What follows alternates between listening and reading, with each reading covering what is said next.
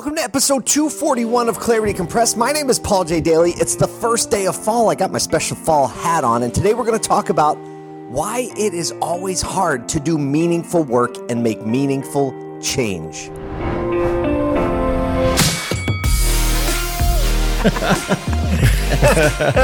Let the good times roll. This is Clarity Compressed.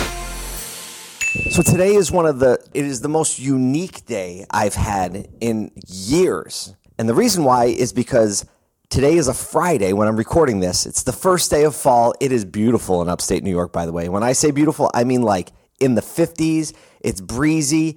It's a little crisp. I got a hoodie on. Maybe the beanie hat is a little overkill, but I just couldn't help myself. I'm like a kid at Christmas time because fall is the best time of year. And it's so unique today because I took a day during the work week.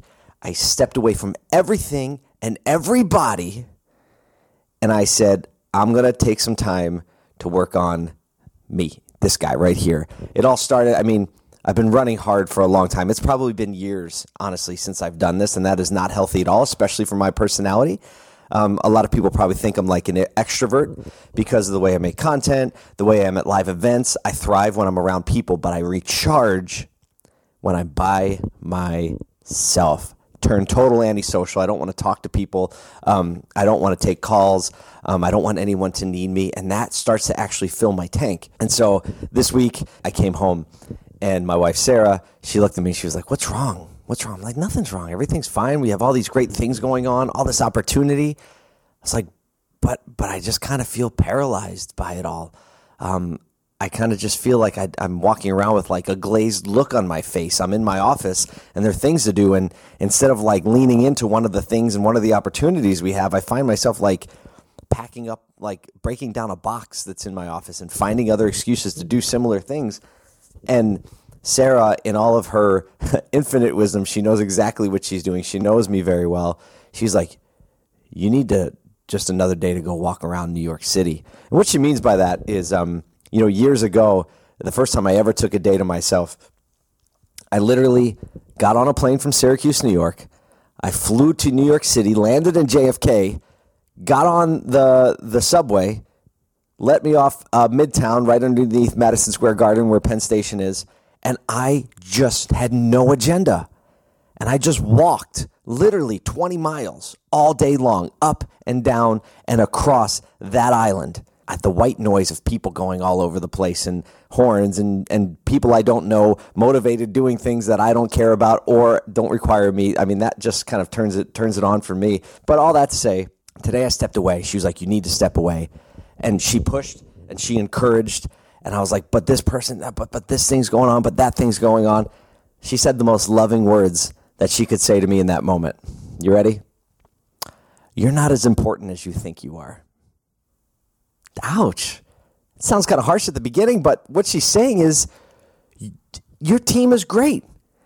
Other people can move things. What would happen if you got sick? You can step out and the world will keep spinning. Your things will keep spinning. Guess what? Hurt my ego for a second, but she was right. So what I did was there's a great little lodge ski area a little bit south of where I'm in Syracuse. It's called Greek Peak. So I got this room that I'm in right now, and if you're not watching, you're just listening. This is just a room that has a table, a little kitchen, a bathroom. I got this room, and I just left this morning, and I took the long way to drive out here, and it's beautiful and it's crisp outside. And I was like, I'm not going to put any pressure or constraints on what I need to do today. I'm just going to do it. So what I did was I sat down at breakfast on the way here. I read my favorite book called The Freedom of Self-Forgetfulness by Timothy Keller. I read that book once a year. I should read it twice a year. And it just breaks down my heart and my mindset and the ego that rises up, saying like you always trying to find a way to make yourself fulfilled.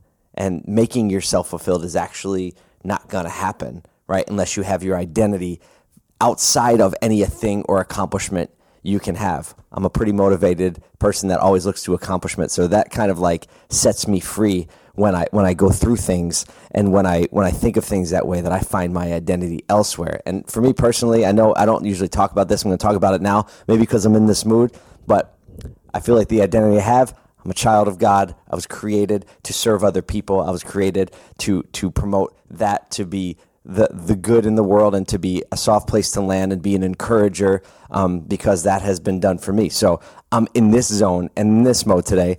I get back to my room here, walked around, did a couple things, and then I grabbed this notebook that I got at a trade show somewhere, a little Moleskine. I never opened it. I opened it. Thanks, dealer.com. Little unsolicited ad there. Thank you. I picked this up at a trade show booth, I think at Virginia Auto Dealer Association, where I grabbed this, and today was the day I cracked it open, and something about a fresh Moleskine notebook that just gets it going. And so I went through this, and I just literally started to write a page out for every member of my family. I wrote one out for Sarah, and then my son Miles, and Brooklyn, and Elise, and our little Jaden.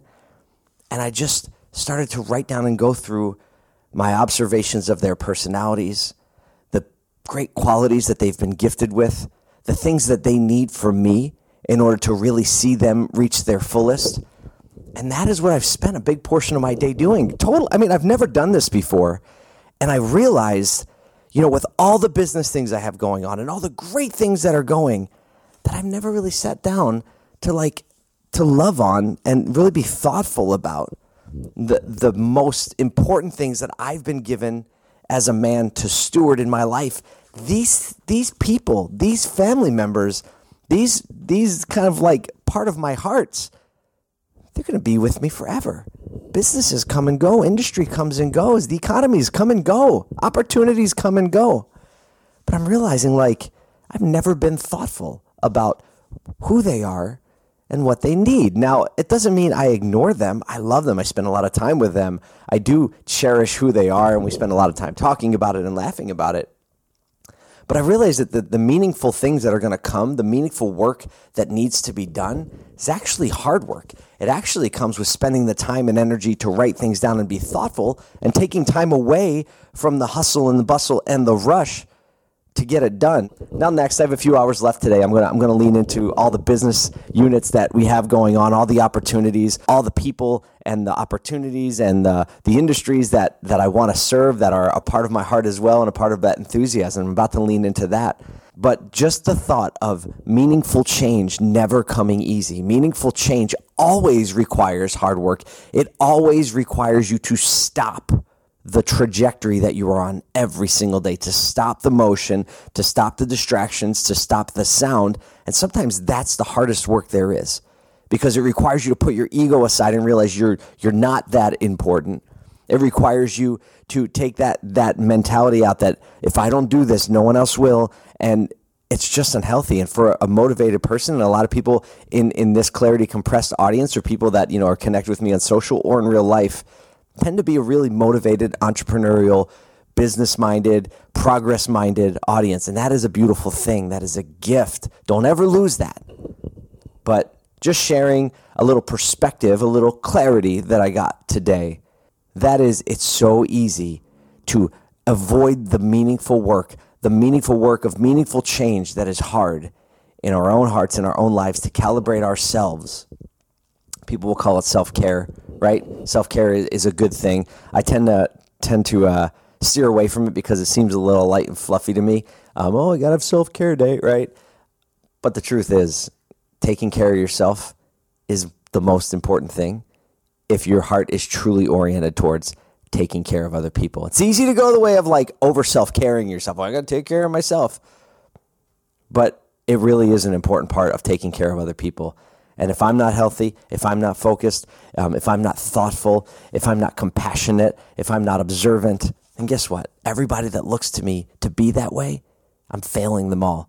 So that is episode 241. I'm excited it's the first day of fall. I'm excited I'm wearing this ski hat because I love it.